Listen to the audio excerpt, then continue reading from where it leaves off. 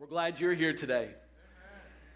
Kevin decided to start out his research with Google, and though I didn't start out, I did go to Google at one point. I did recognize several of the phrases or quotes that you mentioned. I have a few this morning for you as well as we talk about I still do. One person said, all marriages are happy. It's the living together afterward that causes all the trouble. One lady said, I love being married. It's so great to find that one special person you want to annoy for the rest of your life. Another person said, marriage is an attempt to solve problems together which you didn't even have when you were on your own. You think getting married is going to solve all your problems? No, it just gives you some new ones to deal with. We all know that. And then I found this one that's not so much funny, but is perhaps more true as we enter our subject today. It says, more marriages might survive if the partners realize that sometimes the better comes after the worse. More marriages might survive if the partners realize that the better comes after the worse. While it may be said that the family is the first church, it's been said before, the first relationship created after man and God, that relationship that was established, was the relationship between a man and a woman, a husband and a wife.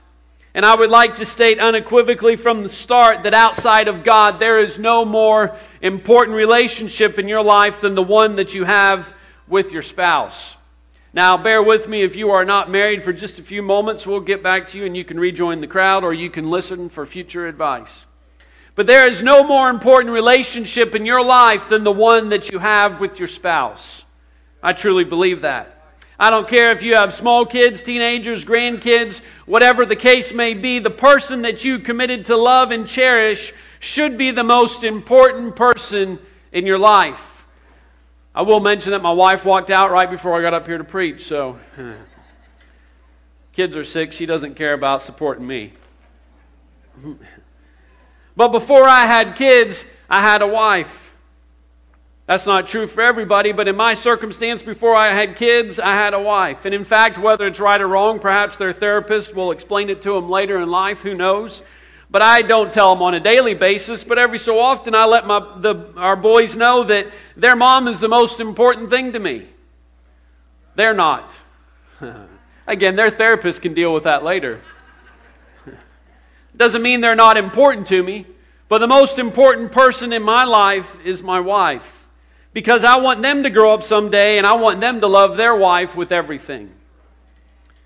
And as I this morning, I'll just warn you, I'm going to wade into some waters a little deep and then maybe we'll come back out of them.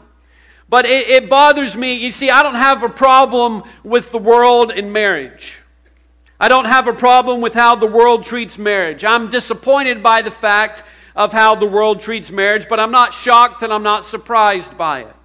In fact, statistics show that divorce rates are declining amongst the general population. But on the other hand, people that no longer believe in marriage is rising. It's not just that people are quitting on their marriages. It seems the trend is now that marriage is something that's old-fashioned and outdated, and we're not going to get divorced because we're not even going to marry. That doesn't shock me because it doesn't shock me what the world does, because I know the world is headed farther and farther away from God. It would shock me if the world turned towards God.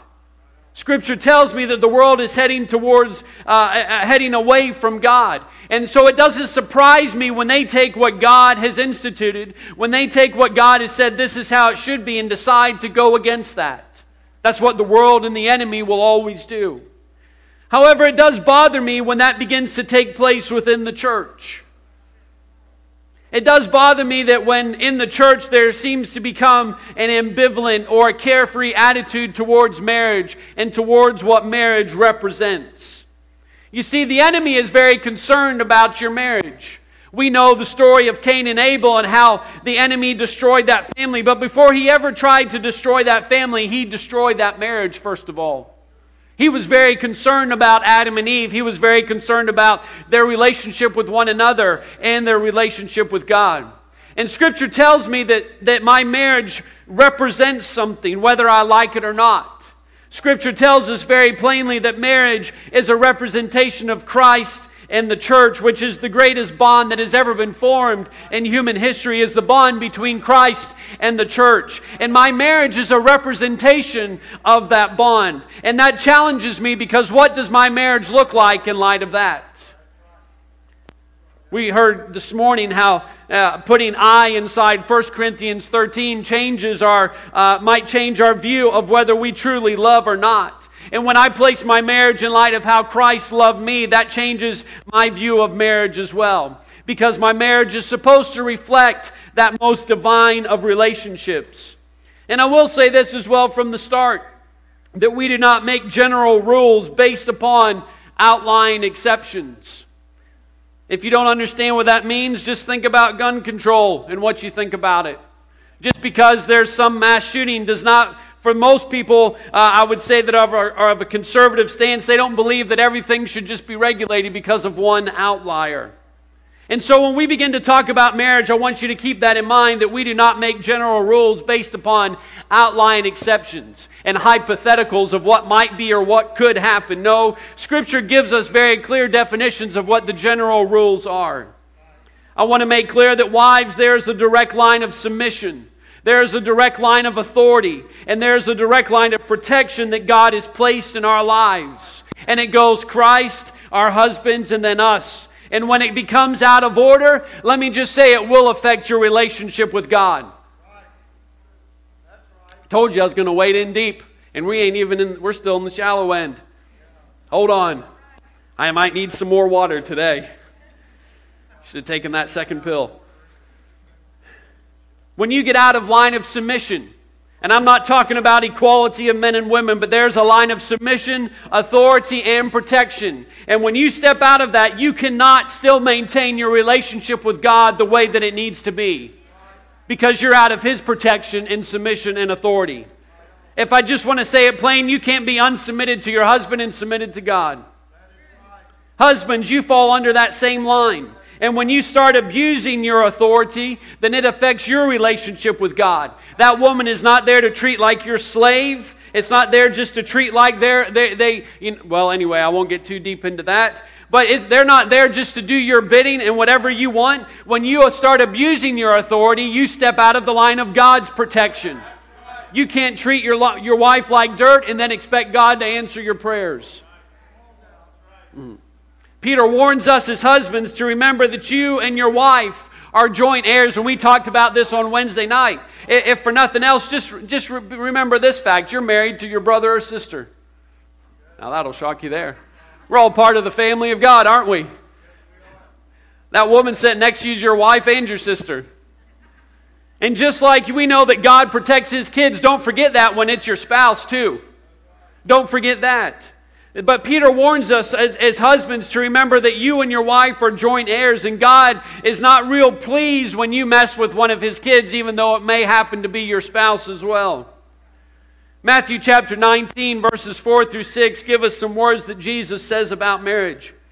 It says, "And He answered and said unto them, Have ye not read that He which made them at the beginning made them male and female, and said, For this cause shall a man leave a father and mother, and shall cleave to his wife, and they twain shall be one flesh." That's a weird phrase.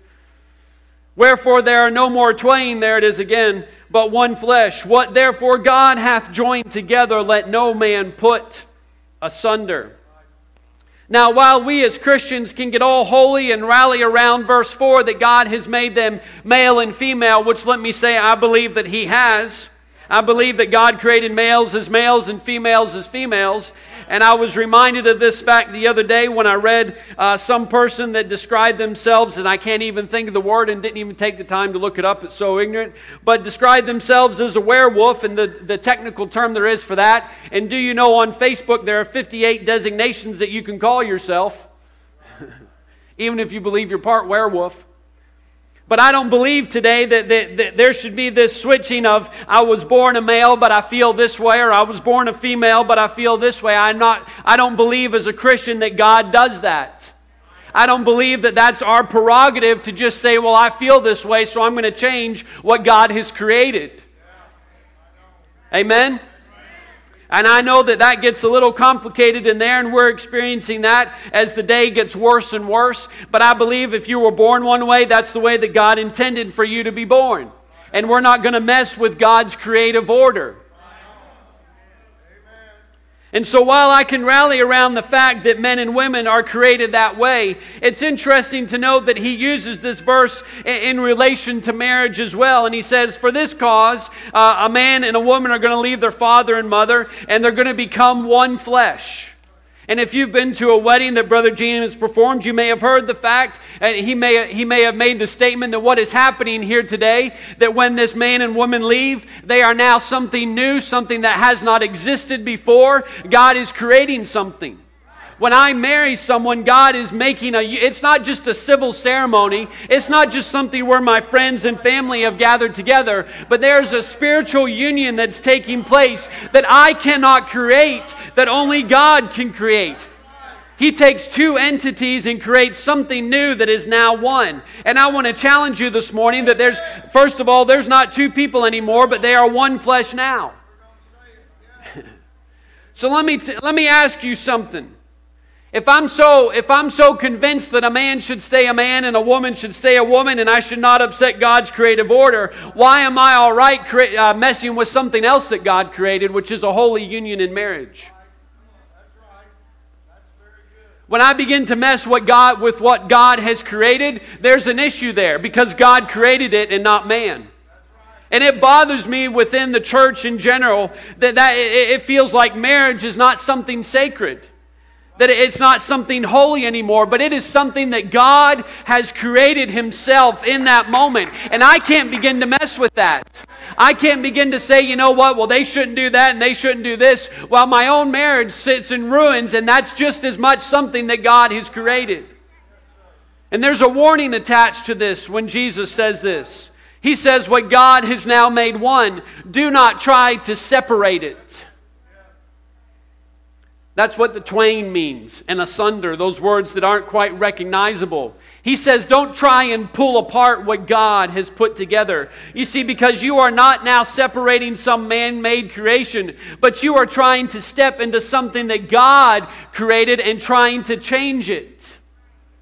And I can't get all upset about some people doing stuff and then look at my own life and I'm doing the same thing just because it's in a different context. In fact, the warning is given that no man, not speaking just of the male species, but any person should not try to pull apart what God has created. That means my family should not try to step in and pull that apart. That means if there's kids already in the marriage, my kids should not be pulling it apart. That means the spouses themselves should not begin to pull apart what God has created. No man. Let no man touch what God has made holy and try to separate that. Because you see, when I begin to do that, I'm now stepping into God's creative order, trying to pull that apart. And you know what that does when Jesus says that? You know, I find this myself. When I read Jesus' words sometimes, I find myself right in the crowd. It made him mad. Sometimes I don't like what God has to say. Makes me a little upset. Because you know what I say? So you're saying then... And I start pulling out the hypotheticals and the what-ifs. Remember what I said, we don't make general rules based on the exceptions. And I understand there's circumstances and things, but Jesus set this forth. And it makes the crowd mad, so they ask Moses. They ask him about Moses. They're trying to trap Jesus. And why did Moses say it was fine to divorce? And in fact, it's pretty interesting when you look at it because that is given. And there was two Hebrew schools of thought about why you could divorce. There was one school of thought that said, you know what, adultery and uncleanness are the only things that you can divorce for. And there was another school of thought, which I think is pretty prevalent today, that said, you know what, you can divorce for just about anything. In fact, it's written in the Hebrew manuscripts, if your wife burns your dinner, get you a bill of divorce right now. Man, first meal. No. She's not here to defend herself. No, the first meal was not burnt. It was not burnt. She just mixed the mashed potatoes with the beaters in the pot that she cooked the potatoes. And as I was eating the mashed potatoes, I finally said, this looks like really big pepper in here, and realized it was the Teflon from the pot.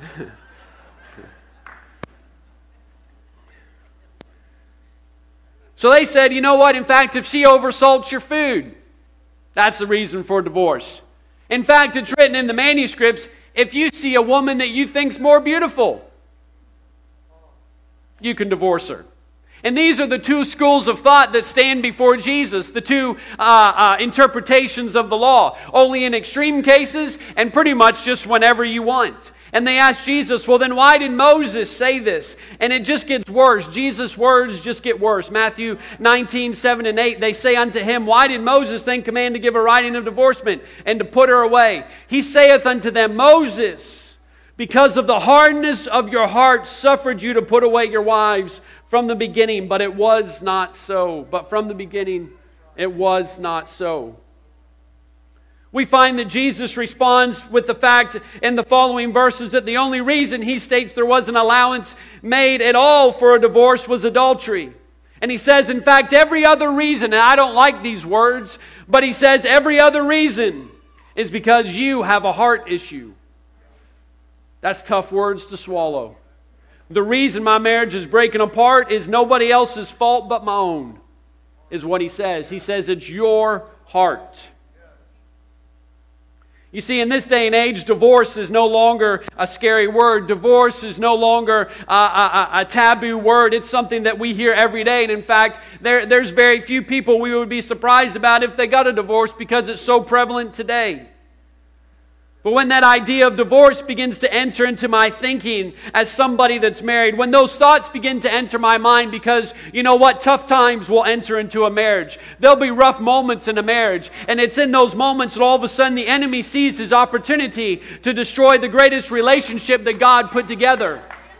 And you know what? All of a sudden, because it's no longer scary, it's no longer out of the ordinary, all of a sudden these words begin to enter. And Jesus says, there's something that I need to do when I begin to think that way. He said, you better check your own heart and how hard your heart has become.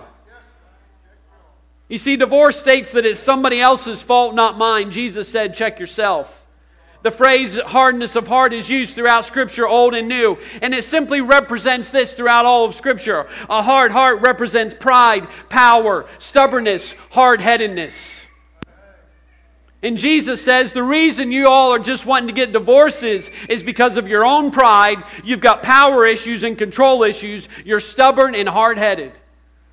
And he never even mentions the spouse. It's always my spouse that's stubborn and hard-headed. I'm always flexible and easygoing. You know that's a lie. But let me remind you that in the garden, everything that was tore apart when the enemy entered and entered into that relationship, everything that was involved in that, Adam, Eve, the serpent, everyone involved, everybody was punished in that circumstance. In Malachi chapter 2, verses 13 through 16, we're going to come out of this in just a minute. It says, and this have ye done again, covering the altar of the Lord with tears, with weeping, and with crying out. Sounds like they're pretty spiritual. They're calling out to the Lord. Insomuch that he regardeth not the offering anymore, or receiveth it with goodwill at your hand. He's telling them, you go before the altar, you come to church, you lift your hands, you cry, you worship, you do all this stuff. And he says, God is not regarding what you bring anymore. And the people say, why? Wherefore? Why is this happening? And the prophet answers, because the Lord hath been witness between thee and thy wife of thy youth, against whom thou hast dealt treacherously, yet is she thy companion and thy wife of thy covenant. And did not he make one? Did he not make one? Yet had he the residue of the Spirit, and wherefore one? That he might seek a godly seed. Therefore take heed to your spirit, and let none deal treacherously against the wife of his youth. For the Lord, the God of Israel, saith that he hateth putting away. For one covereth violence with his garment, saith the Lord of hosts. Therefore take heed to your spirit, that you deal not treacherously. He's saying you come to church and you think you're spiritual, you're holy, you're doing right, you're doing good, and God doesn't hear a word of what you're saying. Why? Because you have destroyed your marriage. You have destroyed your marriage. And I would just say as well, there's people that are still married and your marriage is destroyed. And he says, you know what? God is not, He's not pleased with that. That you can come and you can lift your hands, that you can worship, and there's discord within your own household like that. And he makes the statement again, just as Jesus does. He doesn't say, look elsewhere. He says, you need to take heed to who? Your spirit. You see, when I begin to let those thoughts come into my mind, when I begin to entertain those things like that, the issue is my heart and my spirit. And I need to begin to check, because that is not of God. He says He hates putting away, which is divorce. He hates it. And when those things begin to enter my mind, let me just clarify for you, that is the enemy of your soul who is seeking to steal, kill, and destroy from your life. That is not of God. And I need to find an altar, and I need to check my spirit, and I need to check my heart.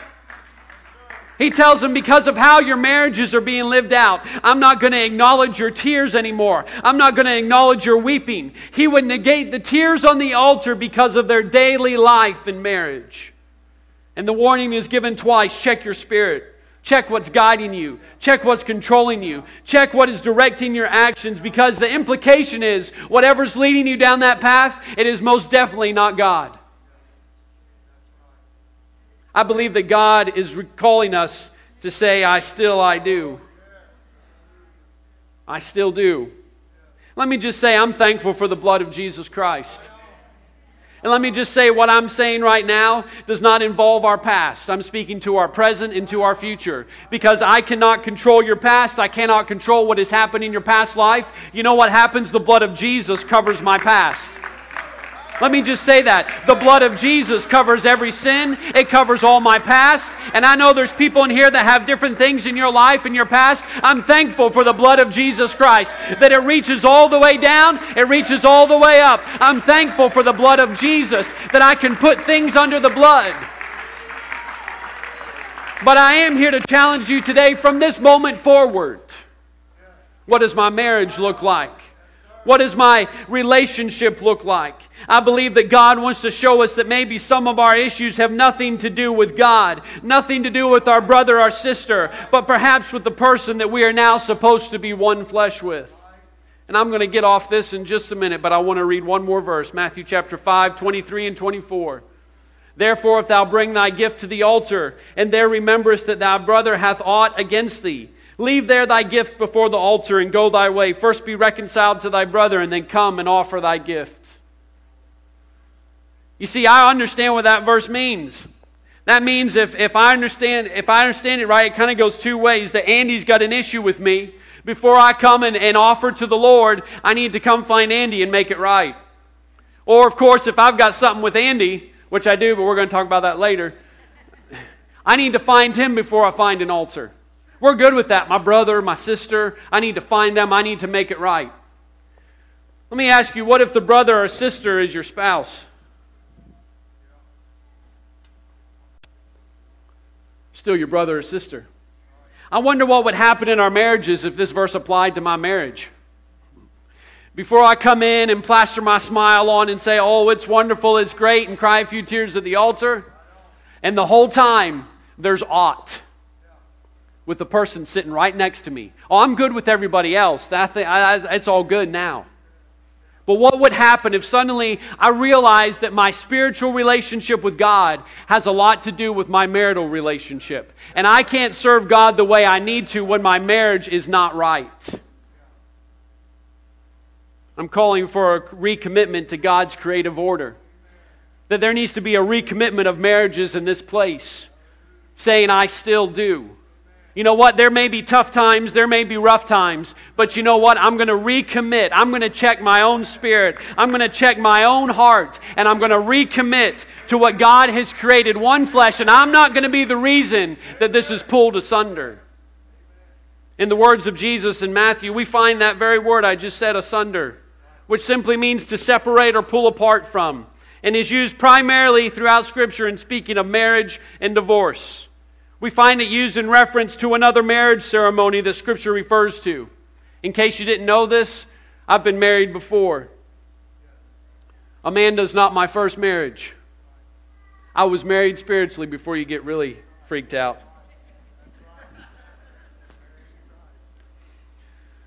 Just in case you get really worried. I would like to say I appreciate my wife even though she's not here.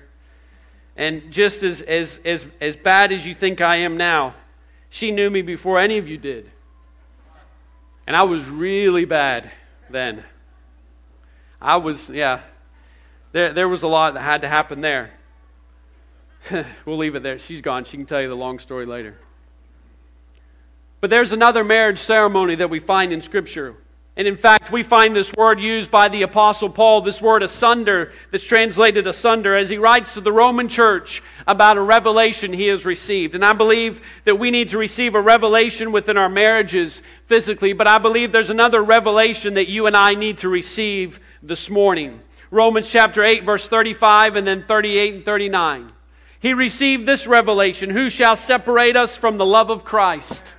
Shall tribulation or distress or persecution or famine or nakedness or peril or sword? For I am persuaded that neither death nor life nor angels nor principalities nor powers nor things present nor things to come nor height nor depth nor any other creature shall be able to separate us from the love of God which is in Christ Jesus our Lord. That's some powerful verses right there.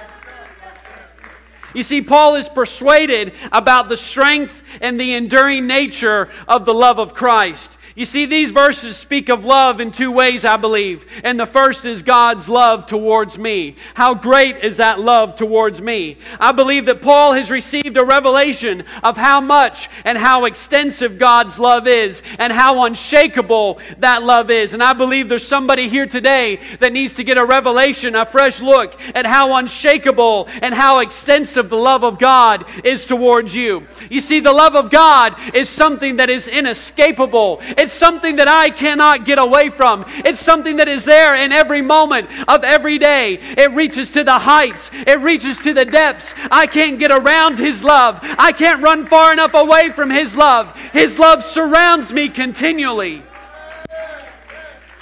And as a believer, I know that His love is never failing. But let me just explain to you that His love is not just for believers, but it's to humanity as a whole. Paul tells us the demonstration, the proof of His love, and I'm sure you've heard this verse before. But God commendeth His love towards us, and that while we were yet sinners, Christ died for us. You see, His love is not for the saved. His love is not for the clean cut. His love is not for the holy. But while you are a sinner, while you may still be a sinner, He loves you with a love that's unfailing. He loves you with a love that's enduring. And I wish somebody would get a revelation of how much Jesus Christ loves you in this place today. He has committed Himself to you.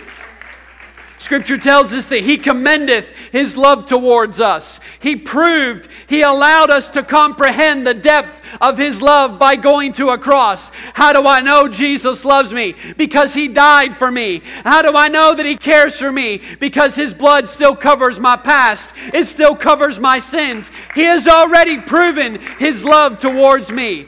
You see, He didn't just say, I love you. He just didn't say that you're the apple of my eye. He just didn't say that I want to spend the rest of my life with you, as it were. No, He demonstrated His love for you and I in the most miraculous of ways, in the most incomprehensible of ways, in that He gave His very life for you and I. And what astounds me about that verse is that He did not do it in my best state. If you can remember to when you used to date, when you still wanted to make a good impression. You know, now you don't have to make a good impression. You're married, you don't have to make a good impression. But those days when you wish you were trying to make a good impression, you know, you would brush your teeth. Hopefully you still do that. You might fix your hair. Hopefully you still do that. You dress nice to go out on that date. You might spray some cologne. There was one kid in Bible school that it was a roommate of one of my friends, and he counted the one day and it was 35 squirts of cologne. That's a lot of cologne. It's a little too much. 35 squirts of Stetson's a lot.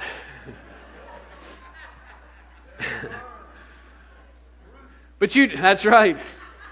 That didn't spray out, that poured out. So you'd cup your hands and throw it all over you.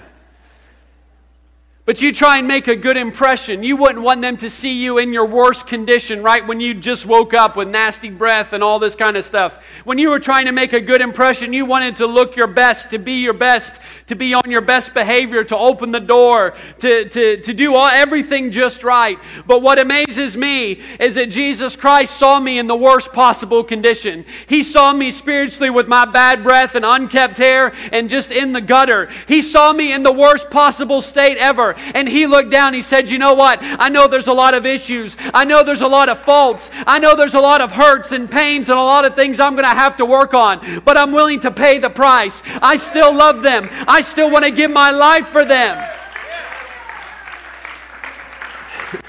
That verse tells me that I can't go far enough from Him that His love won't reach. I don't care if you care about God or not. You can't go far enough from Him that His love still won't reach you. You can reject Him. You can turn your back on Him, and His love will still follow you. There are no irreconcilable differences with Him. You can't offend Him in that way. You can't do something that makes Him think, I don't care anymore. Because with God, there is always reconciliation. With God, there is always a way back. With God, there's always a way to receive His love. Oh, come on. I think we need to thank Him for His love. Come on, if you've experienced the love of Christ, you need to thank Him that He looked down one day and He saw you in your worst state and He still decided to love you. In fact, we only find the present and the future mentioned in that verse, not the past. You see, because what can become people's biggest hang-up with God isn't even an issue with Him. Well, what about my past? I don't know if God can save me. I don't know if God can do this. I think I've gone too far. You see, He's already seen your past, and that's what He reconciled on the cross. He's just concerned with what you do now with His love, what the future holds in your relationship with Him.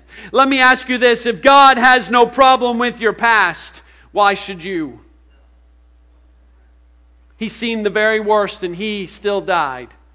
Why are you hung up on your past? Ephesians chapter 2 verse 12, a little lengthy passage, but it says that at that time ye were without Christ, being aliens from the commonwealth of Israel and strangers from the covenants of promise, having no hope and without God in the world. But now, in Christ Jesus, ye who sometimes were far off, I know I was far off one day, are made nigh by the blood of Jesus Christ. For He is our peace. While I'm looking for peace everywhere else, Jesus Christ is our peace, who hath made both one, and He's broken down the middle wall of partition between us. He's abolished in His flesh the enmity, even the commandments contained in ordinances, for to make in Himself of twain one new man, so making peace. You recognize some language here. And that He might reconcile both unto God in one body by the cross, having slain the enmity thereby. And He came and preached peace to you which were afar off, and to them which were nigh. For through Him we both have access by one Spirit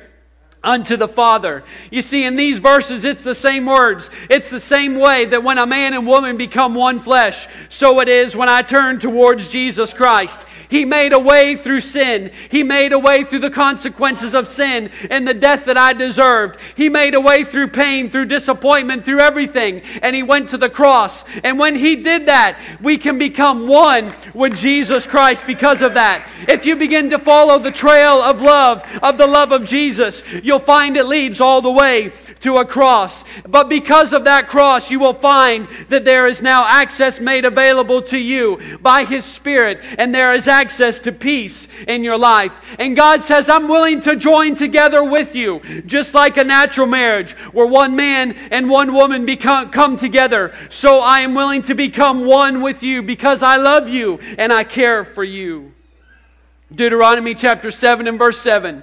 The Lord did not set His love upon you, nor choose you because you were more in number than any people. For ye were the fewest of all people. But because the Lord loved you, and because He would keep the oath which He has sworn unto your fathers, hath the Lord brought you out with a mighty hand, and has redeemed you out of the house of bondmen from the hand of Pharaoh, king of Egypt. He's telling the Israelites, and I believe it holds true for you and I today, that God did not set His love upon us, nor choose us because of who we are. He did not choose you because of of what you offer. He did not look down and say, wow, they have a lot of abilities. They have a lot of talents. But He simply looked down and said, I love them. I love them. And this morning He's looking down and He's not saying, wow, I think I'll take that one because they've got a lot of good things, or they've got some money, or I could really use them for the kingdom. No, He's looking down this morning and He sees every person and He says, I don't care what your abilities, I don't care what your talents are, I don't know how great or how small you may think you are.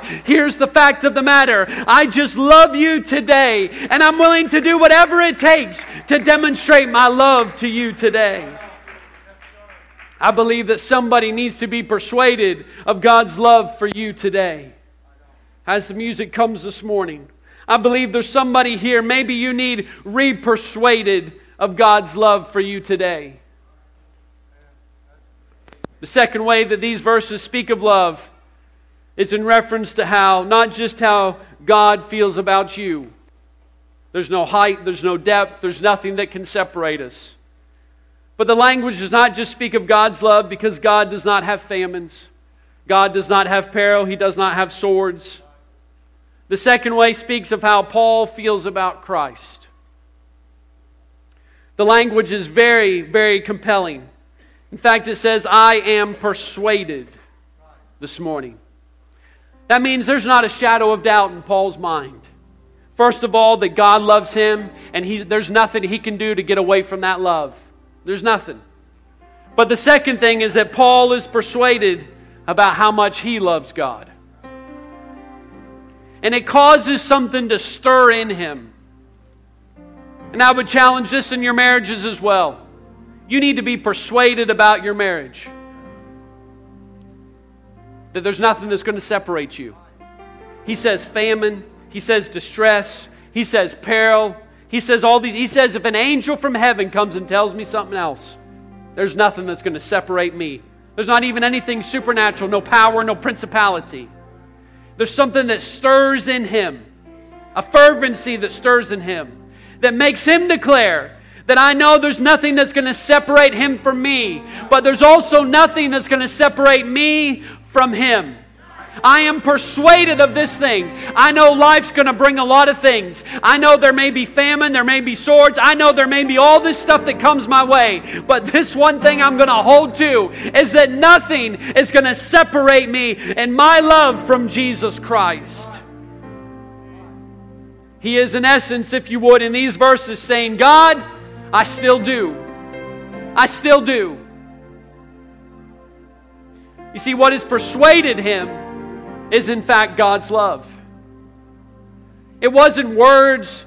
It wasn't obligation. Well, I went to an altar a while ago and we're still married. Well, I prayed through one day and I guess I'll just keep coming to church. What else is there to do now? I'm in this thing now. I mean, that's pretty easy to do. Just think about this. How many of you, if you decided today, I'm never coming to church again, how many friends would you actually have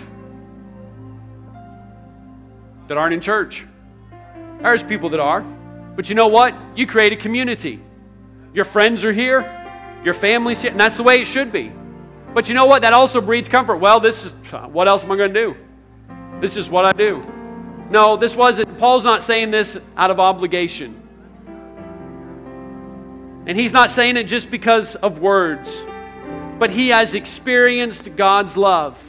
And he experienced it to such a degree that there was nothing else that he could do except say, I am persuaded.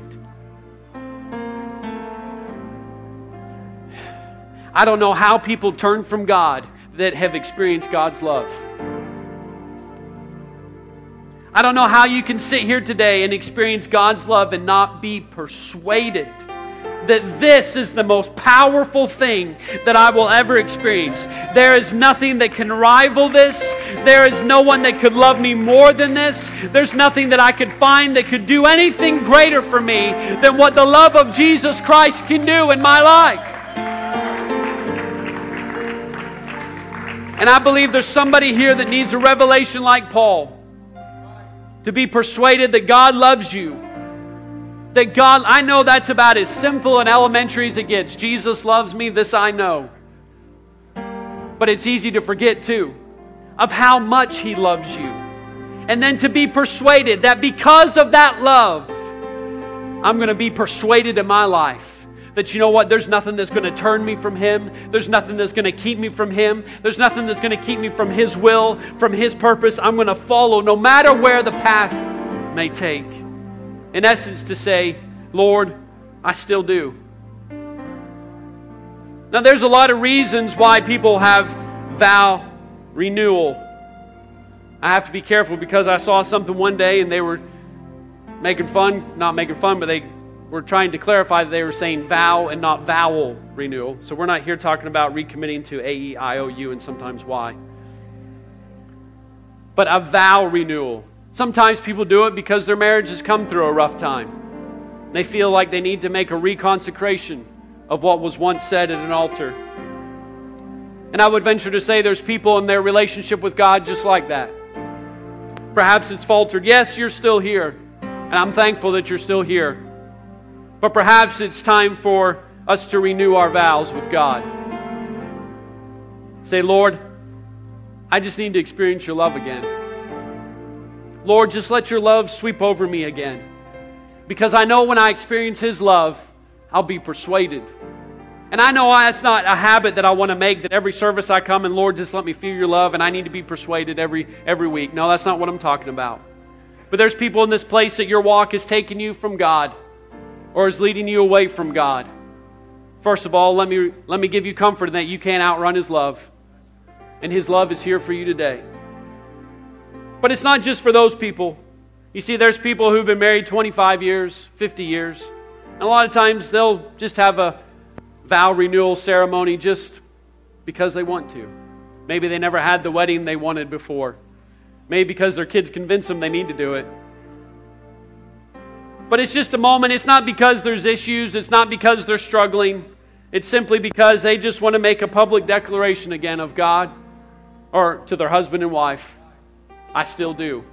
It's not because we're about to fall apart. It's not because this is hanging by a thread, but we're just making a public statement. And I don't think it hurts every so often to say, Lord, I still do. It doesn't mean that I'm far from God. It doesn't mean that I'm headed down a dangerous path. But it also doesn't hurt to say, Lord, I just want you to know. Because you know what? He lets me know all the time how much He loves me. It won't hurt for me to say, Lord, I just want you to know that I know you're persuaded, but Lord, I'm still persuaded about this whole thing.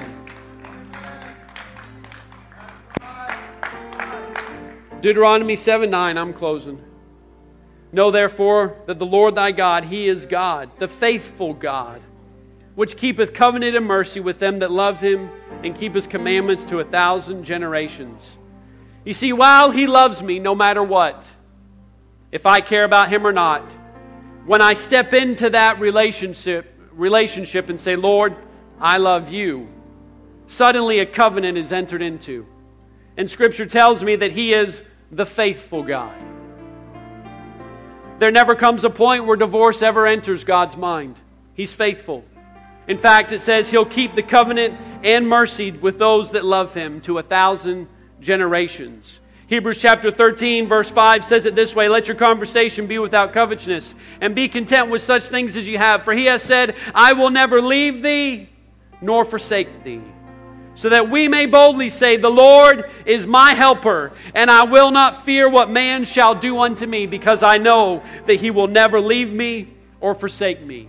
You see, when I recommit, when I make that commitment to Jesus Christ, when I say, Lord, I know that you love me, but Lord, I'm persuaded also. I have this promise that if He says, I'm yours, and I say, God, you're mine, that He commits to me that He will never leave me, that He will never forsake me, that He will be faithful to me, that He has covenanted with me, and I become one with Him. Colossians 3:3 says, for ye are dead, but when I commit to Him, my life is hid with Christ in God. We're now no longer two separate beings, but we're one. John 15:5 says it this way, I am the vine, ye are the branches. He that abideth in me, and I in him, the same bringeth forth much fruit. You see, the language was used in Ephesians that now two separate things, God and humanity, me and God, are now suddenly one. God is challenging somebody today to reconfirm that relationship. God is challenging somebody today. Perhaps you've never experienced what it's like to be hid with Christ in God. His love is here for you today. And He's willing to persuade you today with His love as we stand this morning.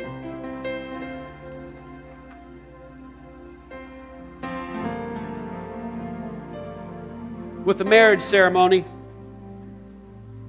usually there's a format that's followed.